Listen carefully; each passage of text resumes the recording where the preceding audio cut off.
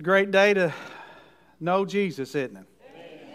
So we're in Revelation chapter 2. We welcome all of you that have joined us live, wherever you're at. And those of you that will get this podcast have been keeping up with us that way.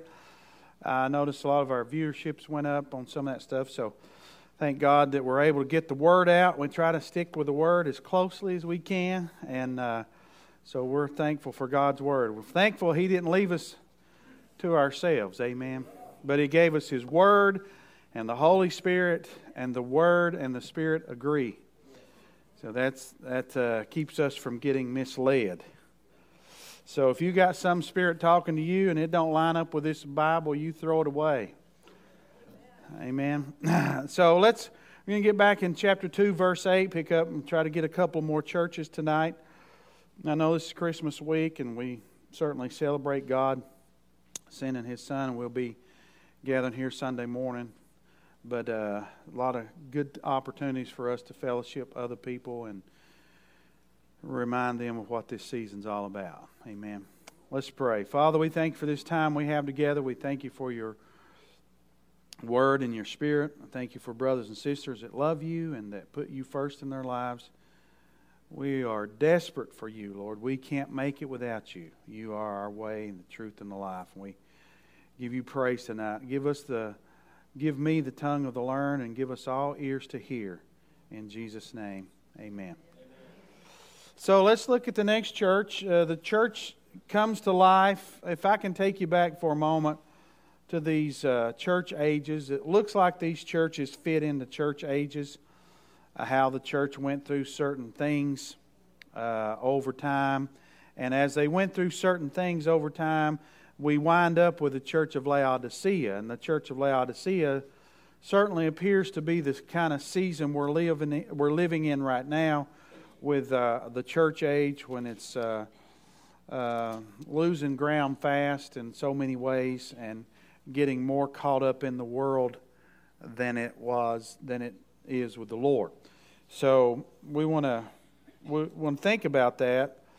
And this morning in our study, we were in Ezra, and there's something said here in Ezra that is a reminder to us. It says, the children of Israel, they were coming back after the temple, and here's what it said about them.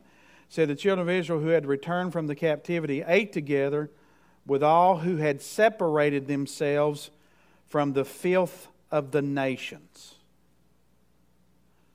From the filth of the nations of the land, in order to seek the Lord God. So there's a separation that should take place for those of us who name the name of Christ. Paul said, come out from among the world and be separate. Right? So there should be a distinction between us and the world. And that's the struggle that the church has always had, right? To separate itself from the world and to not try to use the same methods and tactics as the world. And Josiah, when he became king, he didn't go borrow things from Egypt. They trusted in the Lord. But a lot of the kings was borrowing things from other nations and things instead of trusting in the Lord. And that's our challenge. And it's probably as great a challenge, and may get worse, and will get worse, I should say, as it's ever been. To stay out of the world and not allow the world to influence us, certainly in bad things that are against God's Word, but even in our relationship to God. A lot of people are influenced by the world in their relationship with God, as if they've got something to say that He don't. And so we got to guard against that, because that's the church age we're living in. Laodicea was very wealthy, caught up into a lot of things, and they thought they had their own way made, their own strength, they trusted in all the wrong things. And we're making our way that direction. But tonight, let's start here with Smyrna. The angel of the church of Smyrna write, these things says the first and the last, who was and came to life. I know your works, your tribulation, and poverty, but you are rich. You are rich. He knows their works, their tribulation, and poverty, but you are rich. So, and this is in the context of where Jesus says, if someone gains the whole world and loses their soul, you didn't gain anything. We didn't gain anything. And he says, I know the blasphemy of those who say they are Jews and are not, but are of the synagogue of Satan. Now, there's a lot being said there because he's going to lead us into the church of Pergamos there. Anything that doesn't line up with God's Word is from the devil. Now, I know even half the church is bought into that's not true. There is no neutral ground. And if you remember, I gave this to you a few weeks ago. In the Greek, the main word where we get pisteo is pistis. That's the noun form of pisteo, which undergirds all believing and all faith in the New Testament. Pisteo is a verb, right? So faith has action. But the noun form is pistis. All right? If we add a or alpha in front of that, a pistis, and we say a pistis, then there's only two things for this word to do in the Greek. Go forward and go backward. It don't allow this word don't allow for any neutral ground. You're either believing and trusting God or you're not. What did Paul say? Whatever is not of faith is sin.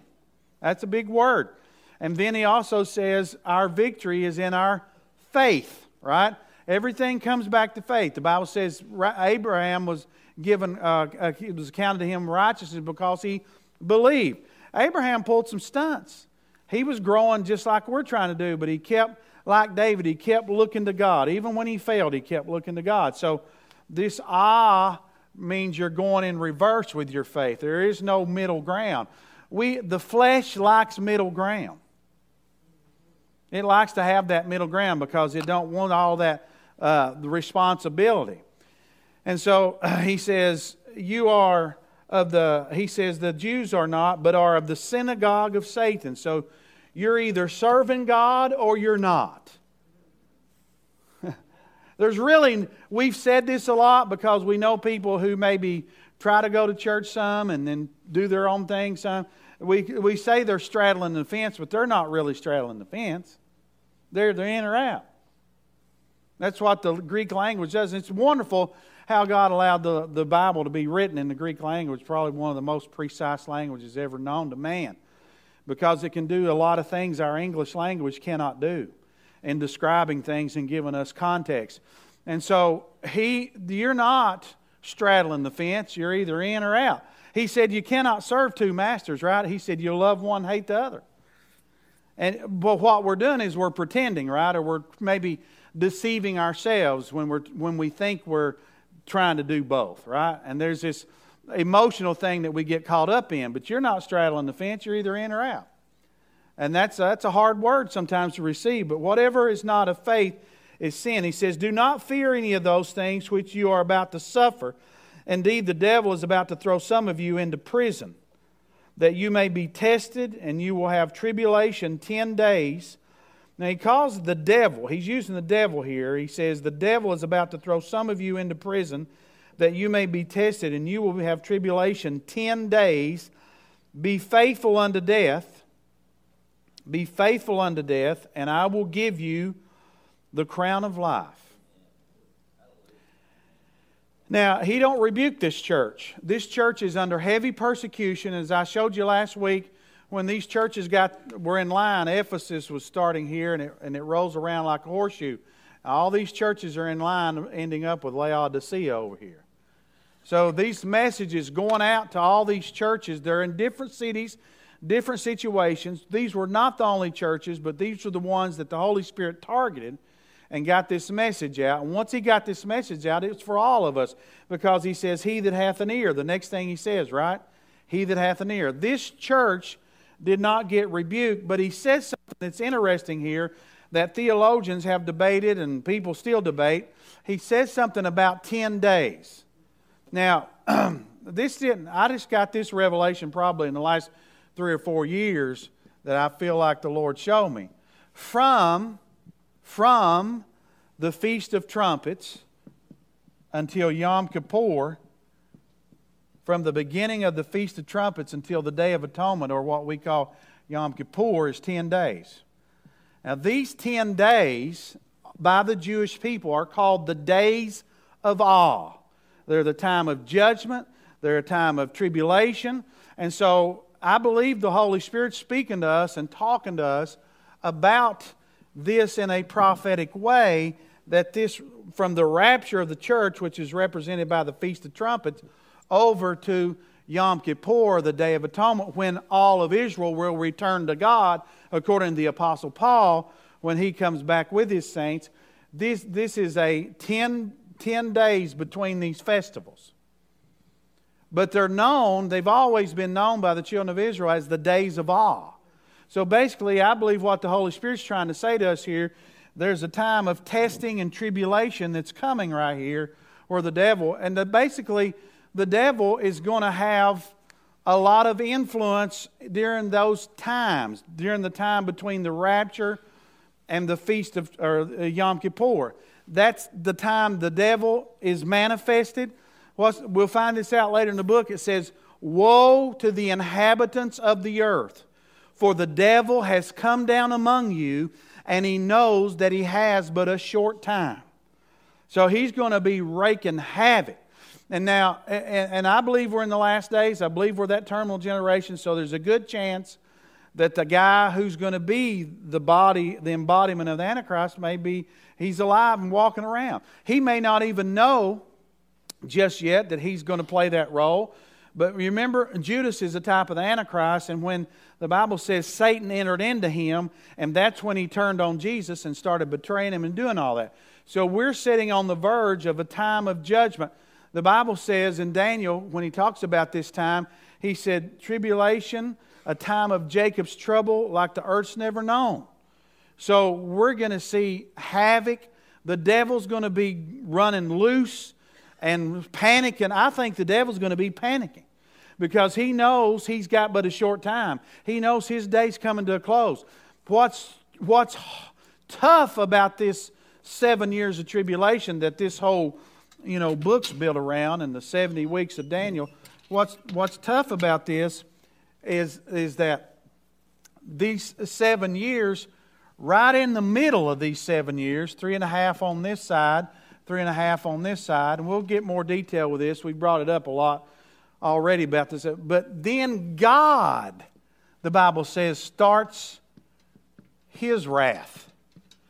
The devil can't hold God a light. He can't hold a light to God, because God's going to pour out wrath and judgment in righteousness. It's a whole different position than where the devil's coming from. He's going to do it in righteousness. Now, God, right now, and this is what most of the world's missing, and we're going to see that with Thyatira if we get there tonight. God, His posture toward mankind and the world is redemptive. He's calling, showing mercy, being long-suffering. Peter said He's not His will that any would perish. God is not slack concerning His promises, as some men count slackness, but is long-suffering toward us, not willing that any would perish, but that all would come unto repentance. Titus said, the grace of God that brings salvation has appeared to all men. So we're without excuse. But there's a day coming soon where God's going to be punitive. In other words, He's going to start pouring out judgment and wrath, and every single person that's ever breathed a breath will have to stand before God and give an account of themselves. It doesn't matter what religion they followed. It doesn't matter if they don't even believe in God, or they say they don't believe in God. Every one of us will stand before God and give an account of ourselves. So God will shift a gear and go from being redemptive to punitive. He's going to pour out His judgment. He's going to pour out His wrath. He's going to judge the world. He's going to put an end to sin, like Daniel talked about, and iniquity. And He's going to usher in His only begotten Son, and He's going to be crowned the King of Kings and the Lord of Lords. That day's coming. And that day's coming soon. And we're watching all these things be put in place as we watch the end of time come. So here in Smyrna, these guys are under heavy persecution. He's encouraging them to stay the course, right? And that's something we don't fully understand here in this country, because we're not under the same level of persecution, say, like Stephen is over in Nigeria and other parts of the world. Some places in the Middle East where Christians are getting killed, and China and places like that. we're not under that same level of threat. But if you read the Bible and read church history, a lot of people lost their lives for being Christians. They died. John Huss was burned at the stake. They said he was singing praises to God when they burned him at the stake. You know, all the apostles, with the exception of John, whom they say they tried to kill, but God wasn't through with him, so they banned him to the Isle of Patmos, where he wrote maybe the most prolific book we have in the Bible. And so a lot of these guys lost their lives for their faith. We don't fully understand that. But there was a few years ago, 300 churches burned down in Nigeria alone. 300. And a lot of them were burned down with the congregations in them. I need to find out the video, but Stephen sent me a video where the Muslims come through and they said, you either recant Jesus Christ or die. And many of them wouldn't turn on Jesus, and they killed 400 that day, primarily with machetes. That's how they killed them. And he sent me a video of some of the footage and the dozer that dug the grave, a mass grave for 400 people to be put in. That's in our lifetime, just a few years ago. As you know, Stephen's been baptized and been shot at. They shoot at him sometimes when they try to baptize. All kinds of stuff. They cut nursing mother's breast off. And we get somebody a little crossways with us and we're ready to walk out on God. Not saying we are, but I'm just saying a lot of folks are that way. I saw this cartoon. This lady come in the church and went to Sunday school, and she stomped out mad because the new Sunday school literature didn't match her dress. What? It's a cartoon. You heard the story about the guy that was against the chandelier, right? And they were talking about the chandelier, and they said, we was going to get a chandelier and put in the foyer, and we think God's house ought to be the nicest house in town, and yada, yada, yada. And the guy kept saying, I'm against it, and I'm against it, I'm against it. And finally they said, why are you against it? He said, because there's no one in the church that can play it anyway. He didn't have no idea what a chandelier was. So people get upset about the smallest things when there are people. We got brothers and sisters that are living in places where their lives at stake even today. I think I read an article that more Christians have died since 1900 than all other centuries before combined. It's amazing, isn't it? Of course, there's a lot of Christians scattered around the world. So these people didn't get rebuked. They're just encouraged to hang in there. They were told they were wealthy not because of their physical position, but their position with Christ. And then he gives an all call again, right? When he talks to these churches, he's talking to us. He who has an ear, let him hear what the Spirit says to the churches. He who overcomes, there's that Greek word nikeo, the verb form of Nike, shall not be hurt by the second death. So be an overcomer. We've all got to be overcomers. That's what He's called us to be. He never called us to be perfect. He called us to be overcomers. God looked for a perfect man. He found him. His name's Jesus. And we are in Him. That's how we get our righteousness. You're not going to be perfect. I'm not going to be perfect. But we can all overcome. We can not give up. And he says, the next church is this Pergamos church. And we're going to talk a lot about this because there's a lot of evil spirits that are manipulating and deceiving people in our world. It's happening here in America. We're opening the door for more idolatry. All kinds of evil spirits. False gods have come back. Their names, Baal, there's some kind of, if it's still up in New York, a monument that's honored to Baal. All kinds of things in this country that are false gods, which these false gods they're upheld by demonic influence.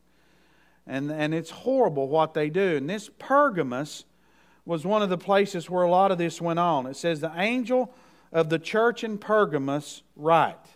Now, I want you to listen to what he says to this church. These things says he who has the sharp two-edged sword. I know your works and where you dwell, where Satan's throne is.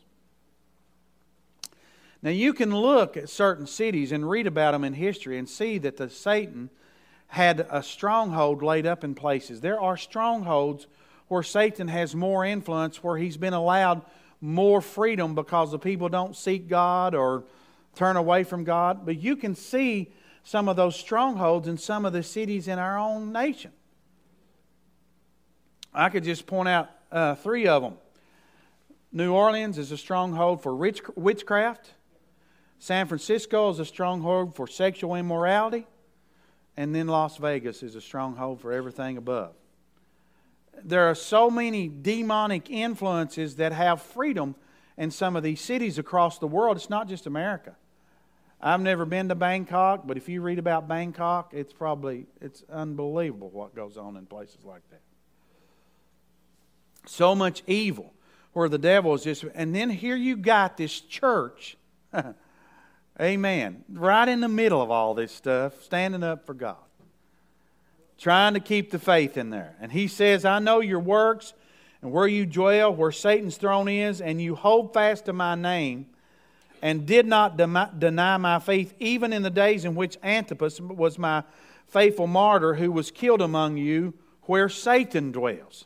This is a stronghold city. And I'm going to share a few things with you to get you to understand how big of a stronghold this city was for Satan. We'll come back to Antipas in just a minute. But in Pergamos, there was lots of temples that were to false gods. And when there's a false god that's set up and worshipped by humans, that's demonic influence. Demons get more access to people when we open the door. And so Pergamos, Dionysus is supposed to be the son of Zeus. This is all mythology and false gods, but they built a temple. Their design around this temple was to eat raw meat and drink wine until you were intoxicated. And once you were fully intoxicated and eating this raw meat, you were then at one with Zeus. That's what they taught. These debauched rituals got so out of hand, it led to horrible sexual immorality. All kinds of horrendous things. Now think about this for a minute. I read where Rome outlawed it. Now, did you hear what I say? Rome let anything go pretty much. But this particular persuasion of false religion got so out of control, they outlawed it. Now that's saying a lot. When Rome, who pretty much let anything go, outlawed it. Rome was where they killed people for sport. Where they fed Christians to wild animals and gladiators. And then gladiators would fight gladiators, and people would come to the Colosseum not to watch a football game and somebody maybe be carried off on a stretcher, or somebody go to... they said they used to make fun of hockey because they say they went to a fight and a hockey match broke out. Because they fight. Far worse than that. These people were there to be destroyed and killed. And the ones that were turned out into the arenas knew they were going to be killed. And the people who filled these arenas, that's what they were there for. That's horrendous. That's horrible. That's the culture that I'm telling you said to this particular persuasion of religion of the son of Zeus, they outlawed it. That's how bad it got. Another one was a shrine to Asclepius, and this is the snake god of healing. Now let me tell you what happened. Back in the Old Testament, they went away from God, and God sent the serpents in, they started biting them. And then he told Moses, put these serpents on a pole, bronze representing judgment. If they'll look to that, they'll be healed. Well, they made a shrine out of that. But that got distorted, all right, and then taken into the culture. And these snakes have always been used. Have you looked at a doctor's emblems? Yeah. Still the same thing. And there's a temple that people would go to be healed, quote unquote, that it was called the snake god. They would turn away. Now listen who they would turn away. And I want you to think about this as I share this with you. They would turn away people who were about to die, especially the elderly, and a pregnant woman. Same kind of problem in our world today, right? Let's get rid of the elderly, those who are too weak, and the children. Listen, in this country, and I'm calling anybody out, and I don't care what you think about what I'm getting ready to say. This country has a war against children. We are at war against our children. We forgot, not saying you and I did, we forgot we were all children at one time. There is a war in the womb. And I mean, how many children are in the foster system? I mean, it's horrendous. And now we got people in this country advocating for adults to be able to be sexual with children. That's been going on behind the scenes for a while. Now it's coming out in the open. That's what all these crazy people did in places like Pergamos and Rome. And we're getting so out of bounds with our children. If you think about it long enough and see it and get exposed to it, it'll just make you want to go weep. They are the most vulnerable people in our culture, our children. The most defenseless. And we are at war with them. But Satan's always been at war with them. He's hated the children ever since. He tried to kill them off when Moses was born, trying to do the same thing when Jesus was born. He hates it. He hates any life that comes from God. He's the Antichrist. He's against all that. And there's always been a war about that. They didn't want a bad name. They didn't want to look like they couldn't get the job done. So this shrine was, or this place of healing, quote unquote, was about a snake god. And then finally, Demeter, it was the shrine of Demeter, it was the goddess of grain. And these people came there for forgiveness of sins, and they had to be immersed into the blood of bulls. How things get distorted. So what happened, and this is what's going on in America. Pergamos, in part, represents what's going on in America. There are so many things, religion-wise and cultural-wise, that are captivating the minds and the hearts of our children before we can even get them to middle school age. And you've watched that process happen, right? We watched the devil start twisting the minds of our young people in college. Then guess what? We had all these community high schools, things that everybody gathered around and kind of protected. Then what'd he do? He started showing up in our high schools. Right? And then what'd he do? Now he's showing up in our middle schools. And now what's he doing? He's sending some drag queen or transgender to the library to read to a kindergartner.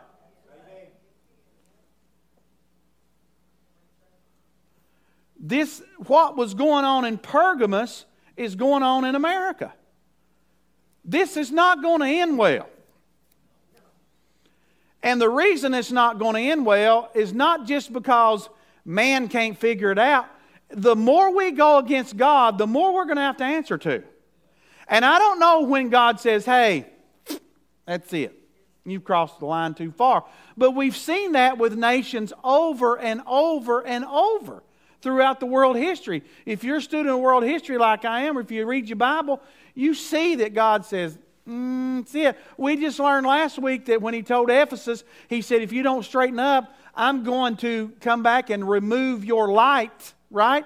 Remember that from last week? And 40 years after this message was given to the church at Ephesus, Ephesus, the city, was no more. It don't always end well. I know the movies do that. And the shows on TV and all the novels, most of them end well, except where the red fern grows. That's bothered me ever since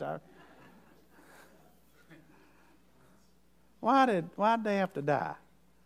But that's reality, right? And so it don't end well if we keep going against God. The Bible says, you know, this is what the Bible says about little children. It says their angel does always behold the face of God. And He said, if you offend one of these, little ones, he said it'd be better if a stone was tied to your neck and you was cast in the ocean. We're just, and this ain't going to end well. Now, I know God's going to take care of us and protect us, and we're going to stand for the truth. I understand that. But as a nation, this is not going to end well if we keep doing this stuff against God. And then finally, he says, you're in Satan's. He said, Antipas was my faithful martyr. And I looked up a little bit about Antipas. Antipas was, he was considered the bishop of Pergamos. He was a student of John, who God used to write this. And he was put to death, they say, tradition says, he was put to death on a red-hot bull, copper bull that was used for other sacrifices. That's how they killed him. He was faithful. Now think about this, what he's saying to Pergamos.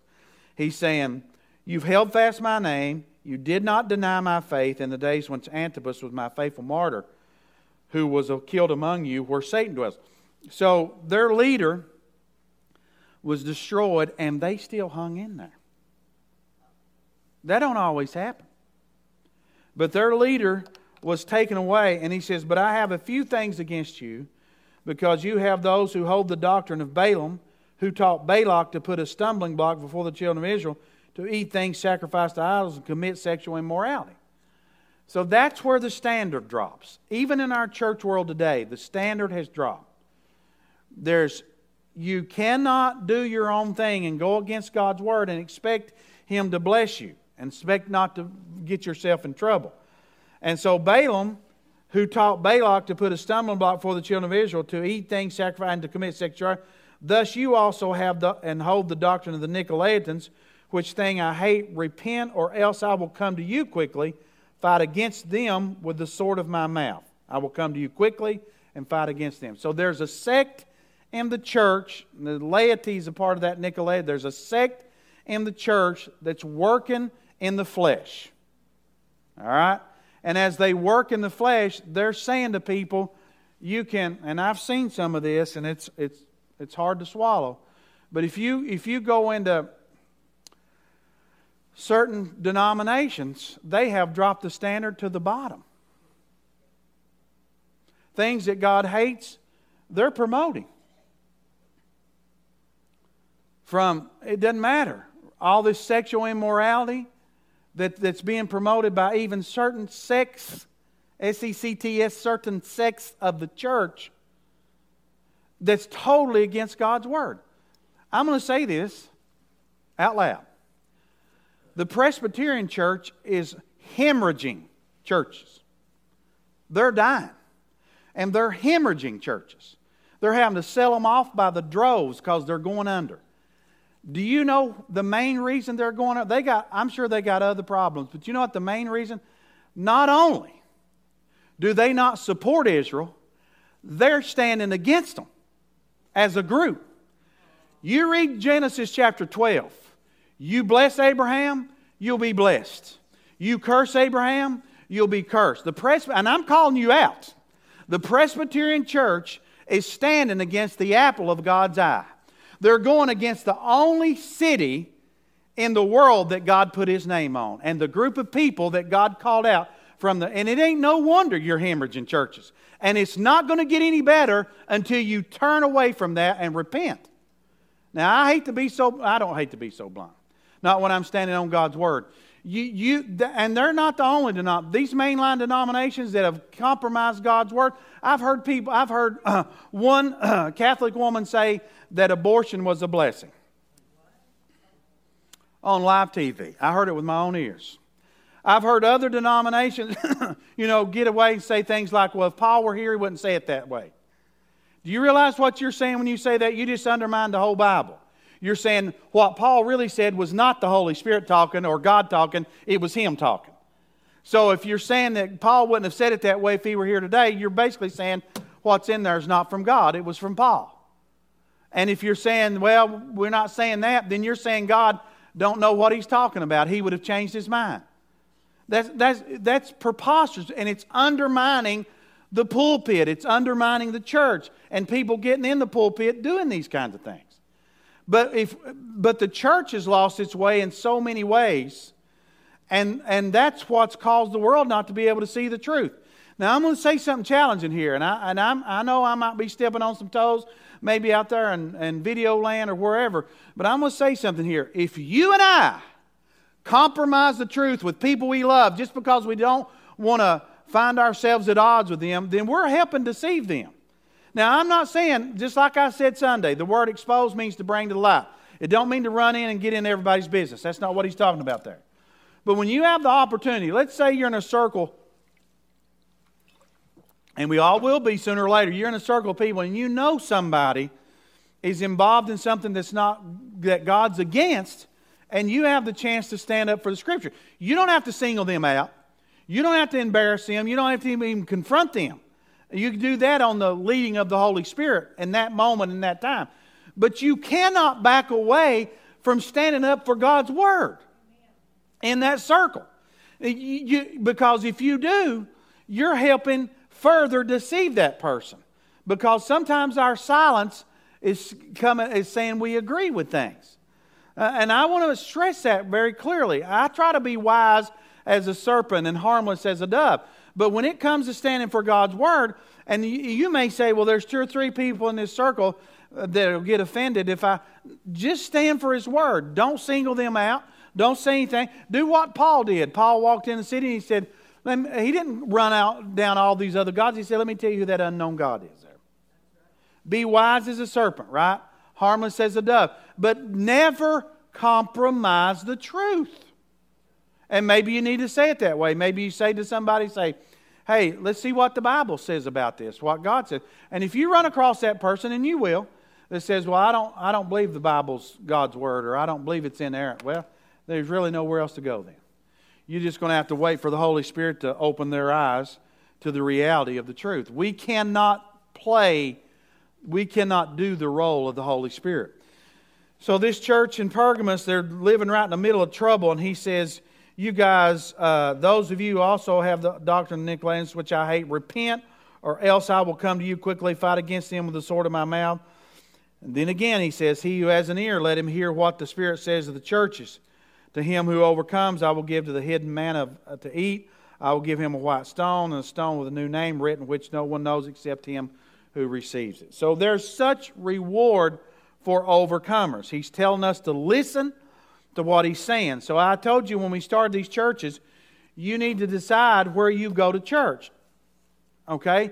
And if you say, well, I fit in Pergamos or Ephesus, whatever, because I'm kind of feeling that I've left my first love or whatever, then that's a word to you, right? Specifically, individually, so that you can move into that. And you may find yourself, spiritually speaking, attending one of these churches at different times in your life, right?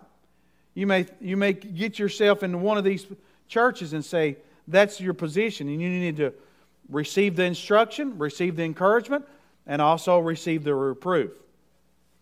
Let's go to Thyatira here before we close. He says, and to the angel of the church of Thyatira write, these things says the Son of God, who has eyes like the flame of fire, his feet like fine brass. All that represents judgment, right, and all-knowingness. And then he says that, I know your works, your love, your service, faith, and your patience. Or there's that word, endurance, hupomene, consistency. As for your works, the last are more than the first. Nevertheless, I have a few things against you, because you allow that woman Jezebel, who calls herself a prophetess, God don't call her one, she calls herself one, to teach and seduce my servants to commit sexual immorality and eat things sacrificed to idols. Same problem we defined in the last church. Different perspective on it, different angle coming in, but the same problem. What did he say about them? In Pergamos said you allowing the teaching or the doctrine of Balaam, sacrifice to idols, commit sexual immorality. And then he says the same thing to these guys from a different perspective. He said you got this so-called prophetess to teach and seduce my servants to commit sexual immorality and to eat things sacrificed to idols. So it's all about idolatry. It's all about sexual immorality, the flesh. And we've seen some of the craziest things in the world happen inside the church over the years. Everybody knows about Jamestown, Jim Jones. there's just so many horrific things. Now, whenever you see a religion or a doctrine that has flesh as its reward, you better run. That's what the whole false doctrine of Islam is built on. Flesh is the reward. You go strap some bombs to yourself, go over there and blow some Jews up or Christians up. You got, 70 virgins waiting on you when you get on the other side, they say. That's all flesh. And they tell the women something else. Did you know that? We can't even speak it out in this. I can't even tell you what they tell them in this setting. It's horrendous. When you find, and this has crept in the church at times, when you find doctrines that make you the centerpiece or make the reward of the flesh the centerpiece, you better get away from it. This whole thing's still about Jesus and about everything He has in store for those who love Him. So the reward, and so this spirit of Jezebel, we know about her in the Old Testament. She's got a manipulative spirit, very manipulative, and the Bible calls that witchcraft, right? The sin of witchcraft. And so when she manipulates these people, and it happens, that's how the enemy works to manipulate. It says, causes them to get involved in idolatry and commit sexual immorality. Now notice the next line. He said, I gave her time to repent of her sexual immorality, and she did not repent. That's interesting, isn't it? We would have thought He'd just kicked her out of the church because all the damage she's doing, right? But He's not willing that any would perish. You know why Jesus met that woman at the well? Because He didn't want her to perish. And He opened her up like a masterful surgeon, didn't He? She come there. He starts talking. He puts her out. And when He asks a question, like I've told you before, He's not looking for an answer. He's just giving us a chance to come clean, right? And He says, go get your husband. She said, I don't have one. He said, well said. It must have been, was it Zsa Zsa Gabor that was at the well that day? I don't know. Said you've had 6 husbands and the guy you're with now you're not married to. Man. And then He, like a wonderful surgeon, exposed all that and then healed her. And she said, come let me show you a man that told me everything. That's what salvation does. That's what freedom does. It's amazing to me, right? This blows my mind. Jesus let Judas keep the money back. We would have freaked out, wouldn't we? Who's got the money back? The thief? You better get that away from him and call the law.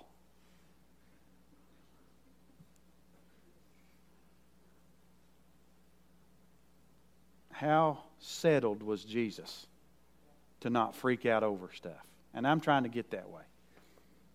Listen, if He closes the door, ain't no sense going up and getting your foot on it and trying to pull it open. And if He opens the door, can't nobody shut it. I'm going to tell you, I won't give the church's name because it's not a bad thing I'm getting ready to say to you. They had a guy who embezzled $100,000 from them. They forgave him and let him pay it back over time. People have been mad and angry. And I understand the disappointment we have with that. But do you understand? If you're following God, nothing can come into your circle that He don't allow. People make some bad decisions. Have any of you ever made a bad decision? We all have. But God's bigger than all that. And the Bible says God enters into all things in Romans and works them for good. Nothing can happen in your life or my life that's outside of God's jurisdiction. That's settling to me.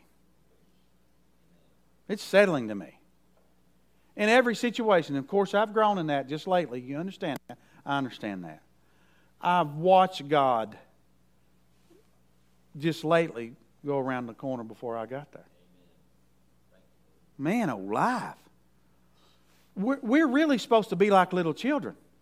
He said, don't worry about tomorrow. He said, don't store up treasures down here. He said, a man's life is not in the abundance of the things he possesses. That's not your value or my worth. He said, you don't have the promise of tomorrow. So you better do what God's asking you to do today. Don't leave things undone.